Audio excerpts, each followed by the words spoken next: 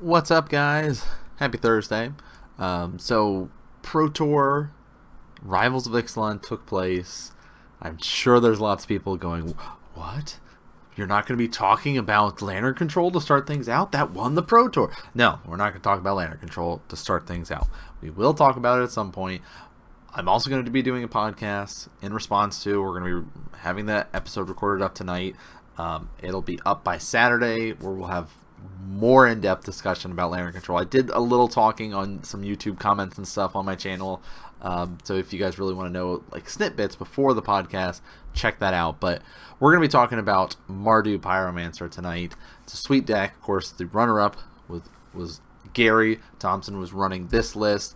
There was at least another one, Nicholas, I can never pronounce his last name, but he was going between 21 and 23 points for the modern portion of the Pro Tour.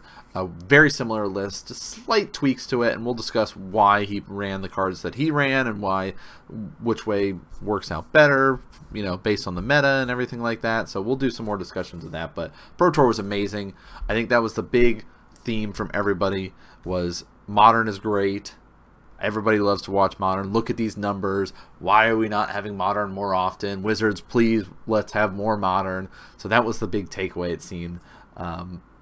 Excluding the very divided camp of I like Lantern and everything's fine, and Modern, nothing should be banned. And the opposite side of Modern is so degenerate. Look at this Lantern control deck. Ban it. This deck has to go. Oh my god, look at one, clearly it's the best deck, which is not the case, guys. It's not.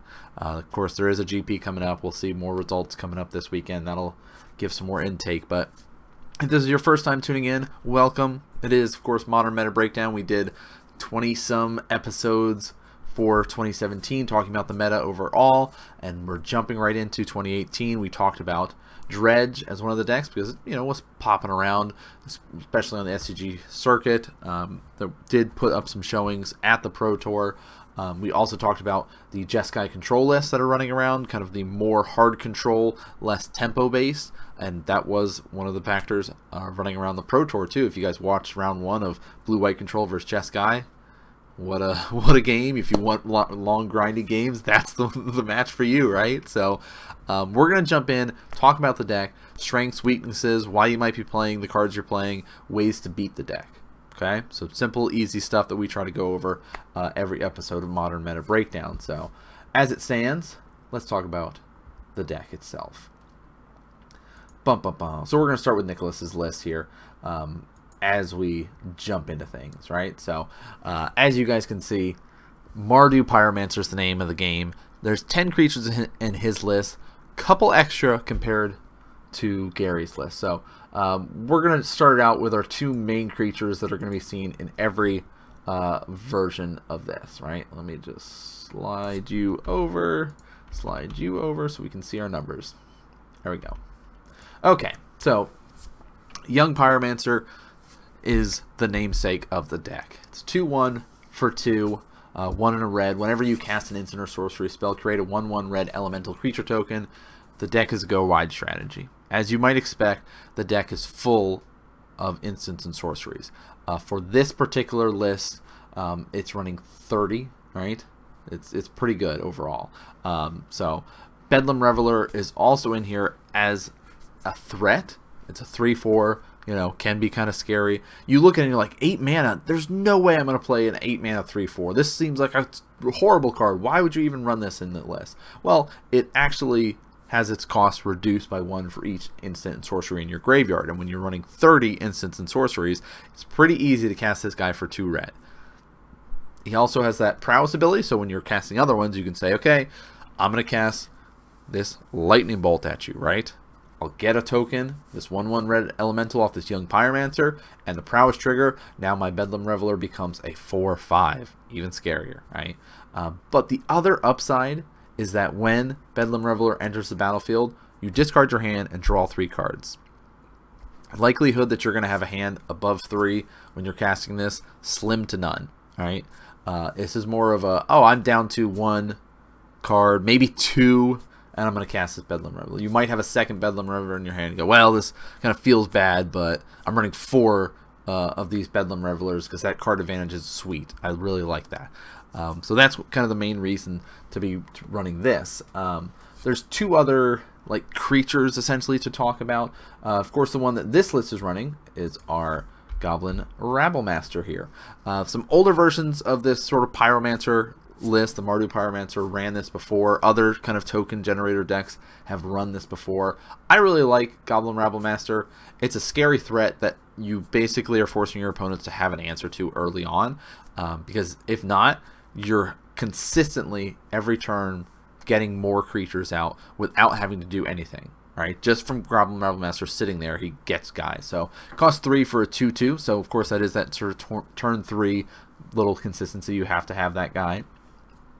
Other goblins you control have to attack each turn if able. Beginning of your combat, you put a 1/1 red goblin creature token with haste onto the battlefield. So say, okay, go to combat, make a 1/1 goblin. He has to attack this turn. Automatically swing in for 1 regardless. Alright.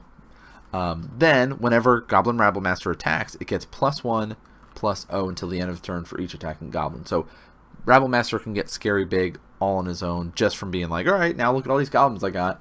And I'm, again, go wide is the name of the strategy for this. You try to make a bunch of guys and just swing in, turn them sideways and say, a couple of these guys are going to get through, a couple are going to get blocked, but I'm going to replenish my numbers easily and just keep overwhelming you with the amount of guys that I send your way. The other one, it's not a creature, but it generates creatures, right? And that is, of course, our Lingering Souls, one of the best token generators in Modern. You see it across multiple lists. All over the place people are running it. Even Death Shadow decks were running it there. Of course, you just have the straight up tokens list that like to run it. And of course, Mardu Pyromancer is one of those token lists that loves it. You have a young Pyromancer out, you cast Lingering Souls. So I have 3 mana and I get 3 tokens when I have a young Pyromancer, right? 2 have flying, and then of course that 1 elemental. Then you have that flashback, so later on in the game, alright, we've sat here and traded resources this whole game. Oh, I have a spell that I can use in my graveyard and just make guys and have more threats, right? So it's a phenomenal card in this list.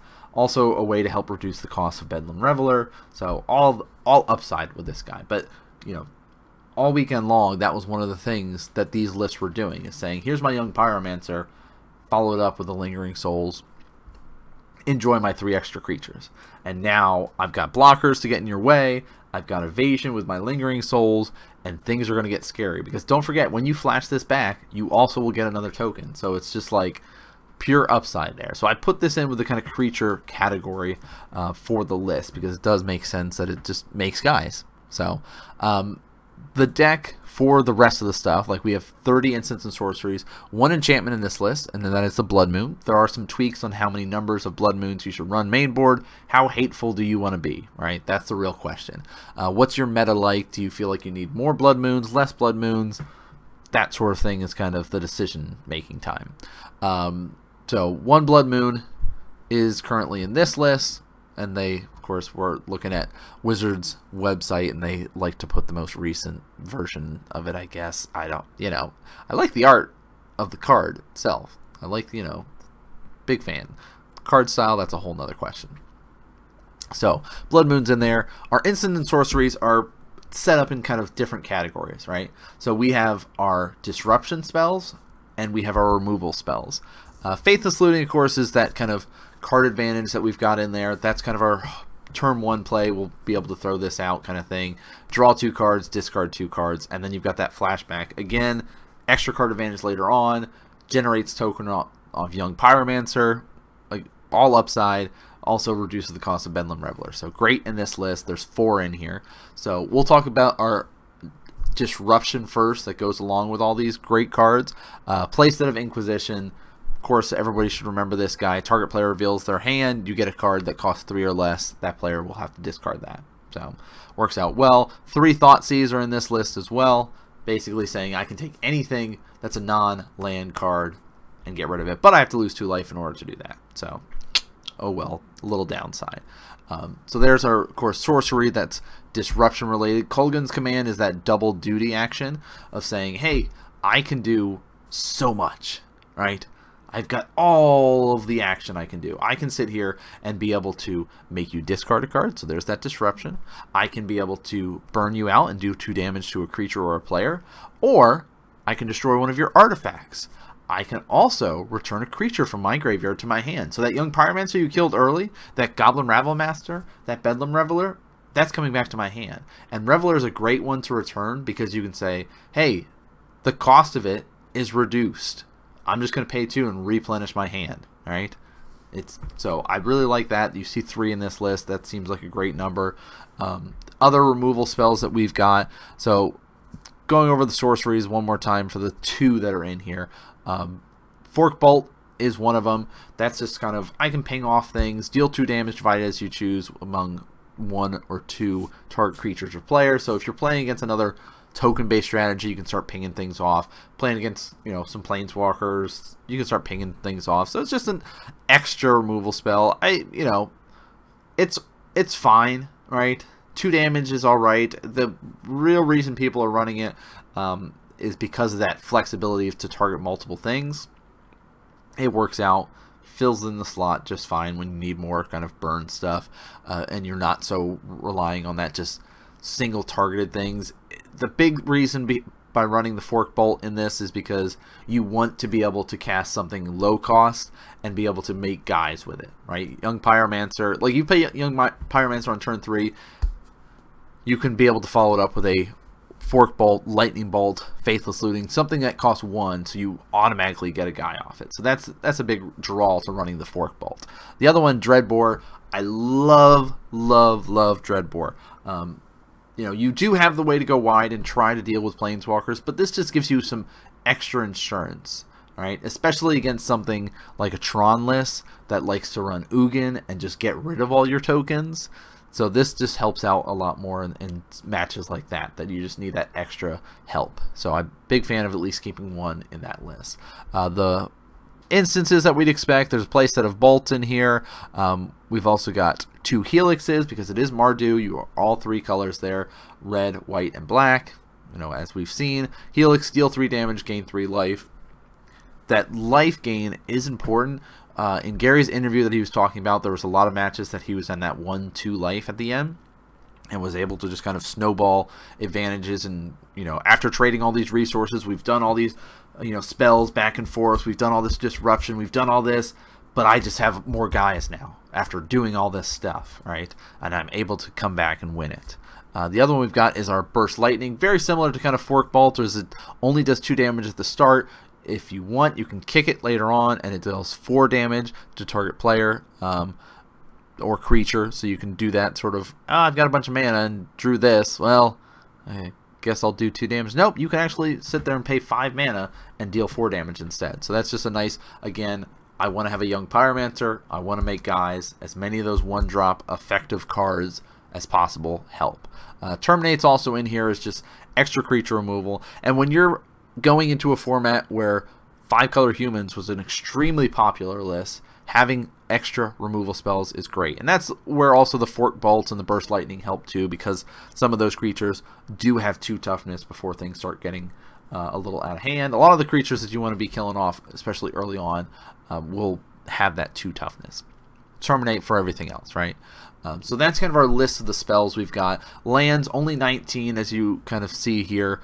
We've got, of course, our fetch lands, Bloodstained Mire, Wooded Foothills, and then we've are getting into, there's that single Marsh Flats. Can't forget about that guy. Then we've got into our kind of fast land, Blackleaf Cliffs, whole 4 of them in there. Got to have that play set. Only 3 shock lands, and then 4 basics. So 1 Blood Crypt, 2 Sacred Foundry, double Mountain, double Swamp. You know, gotta have those good stuff. Sideboard gets a little bit more control-y, 2 more Blood Moons. So I love this as kind of an extra card against the mirror matchup, right? Against token strategies. Also can be able to do against like a control-based deck, as you say, hey, you're casting all these non-creature spells. you're going to lose 2 life and I'll gain 2 life every time. Again, more removal. Fatal Push is in here too. 2 Wear and Tear. 1 Dragon's Claw against the burn matchup. Just kind of a way to help stay alive. 4 Leyline of the Void. This is kind of Nicholas saying, hey, Dread's a thing, right? That's going to be scary to deal with. Maybe there's some other strategies running around I want to just kind of shut down, right? If you're playing against that Delirium, Death Shadow, this is also a nice kind of bonus if you'd like. Shattering Spree, again, more artifact removal, and double Pithing Needle in here. So overall, really nice go-about strategy for it, but it is not as control-y as Gary's list was. So we're going to hop over and talk about that one next. So bam, here's his list, and of course we've got Liliana of the Veil as our big control style of things. Oops, I'm losing my stuff. So Liliana, I absolutely love Lily. Been playing a red-black deck lately, and just been really enjoying having her in there to be able to get people and, you know, take that cards away from them, be able to make them sack a creature and stuff like that. Oh, we're not even looking at Lily. What am I doing, guys? So Liliana is in here. 1 main board. There's also 1 in the sideboard. So again, Gary kind of going for more of that, I want to be a little more control-y here, instead of more aggressive with having less creatures, right? It's only 8 this time. So trying things a little bit differently to be able to have, you know, more extra stuff by having the Lily, having an extra Blood Moon in there, and increase the number of lands compared to the last list that we looked at. So really happy that he opted for this style of play. But you can see that, again, spells are looking very similar. They're, you know, still the same sort of strategy. I need that young Pyromancer. I need that Bedlam Reveler as my main creatures. I'm going to draw spells. I'm going to make a bunch of guys. And our spells are very close, right? There is a couple differences between the lists that we do see here. And let me just check. Here we go. Let's add Lily into our pile here because Lily's important. So a couple differences here. Like, of course, it's got the 4 Faithless Looting. We've got that Dreadbore we talked about. Lingering Souls, Inquisition, Thoughtseize, Collective Brutality, amazing card. Help discard stuff for advantage to you can be able to use Bedlam Reveler more effectively. Get more stuff into your graveyard that you might not need. You can also say, you know what? I'm a little slow on lands. I'm having a hard time getting things going. I don't have a white source right now, right? I've got my Blood Moon out, so I'm going to use this Collective Brutality and discard this Lingering Souls to get this extra escalated ability off of it, and then I'll be able to cast my Lingering Souls next turn, right? So you have those ways of doing things. So I like the, you know, double collective in here, especially when you're running 2 Blood Moon main. 4 bolts, 2 push, 1 terminate, 1 Manamorphose, 3 Kulgan. So a lot less of those 1-cost spells, right? Like the Fork Bolts and things like that aren't in here because he's fine going a little bit longer in the game. He says, you know what? I'd rather be more control-y than just quicker with the board, right? I don't need to be on the board as aggressively as some of the other strategies. Manamorphose, amazing card here. And again, like, if you have your Blood Moon out and you need a way to get double black, you don't have both your swamps or something, you don't have access to white or a way to discard your Lingering Souls, Manamorphose can help you kind of fix your mana a little bit because it's castable when you have Blood Moon, because it is that split, and you get to draw a card. So again, that card advantage, something that a lot of red black decks or Mardu decks are lacking. That's why the Bedlam Reveler, Faithless Looting are really important ways to help keep yourself in the game later on as things have been progressing and you've used a lot of your resources. The Manamorphose is a nice touch, just kind of a little help with the fixing essentially there. And, you know, 1 terminate, more Fatal Push. Again, that same sort of reasoning behind it is like the more 1-cost stuff helps out, and a lot of the stuff gets hit with Fatal Push. So having the extra terminate might not be as necessary there. But 2 Blood Moon main. Again, we talked about the lands. 4 Blackleaf Cliff, 2 Swamps, 3 Mountain, Sacred Foundry's in there, 2 Blood Crypt, Bloodstained Mire's in here, and 4 Marsh Flat. So we're opting for additional fetches in here, a little bit tweaking with our basics as well. Just some increase in numbers, right? So more brutality in the sideboard. 2 extras in here. Again, all the modes on here are super important, super relevant. Just like we were talking about with Kolgan's Command, about every single mode matters. The same thing for Collective Brutality, right? Target opponent reveals his or her hand. You choose an instant sorcery card from it. That player discards it. You can neg2 a creature until the end of turn. Target opponent loses 2 life and you gain 2 life. So you're saying, yeah, I'm fine with using any of these modes here. Again, we talked about the extra Lily in there. It's pretty sweet. Some extra hate against lands, Ghost Quarter, 2 Molten Rains. This is basically kind of having his ear to the ground, paying attention, doing that extra testing, and well, Tron's powerful. Yeah, Tron's out there. What is ways that I can deal with some Tron? Well, I've got 2 Molten Rains, I've got a Ghost Quarter, I've got a Fulminator Mage in here. Oh, and 3 Surgical, so I can keep you off of Tron forever. So I love it. This sort of extra graveyard hate. Surgical Extraction is a phenomenal card, especially when you get extra value when you have Young Pyromancer and you say, okay, I'm going to pay no mana, I'm going to pay 2 life, get rid of 4 cards from your deck. Graveyard, hand, library, whichever, you know, where they might be, those are going away, right? And I'm just going to make a guy off that because I've got Young Pyromancer there. Graveyard hate we've got is the Nihil Spellbomb, also a way to draw a card. That card advantage we talked about, really important. 2 Wear and Tear is here, destroy target artifact, destroy target enchantment, whatever you kind of want to do.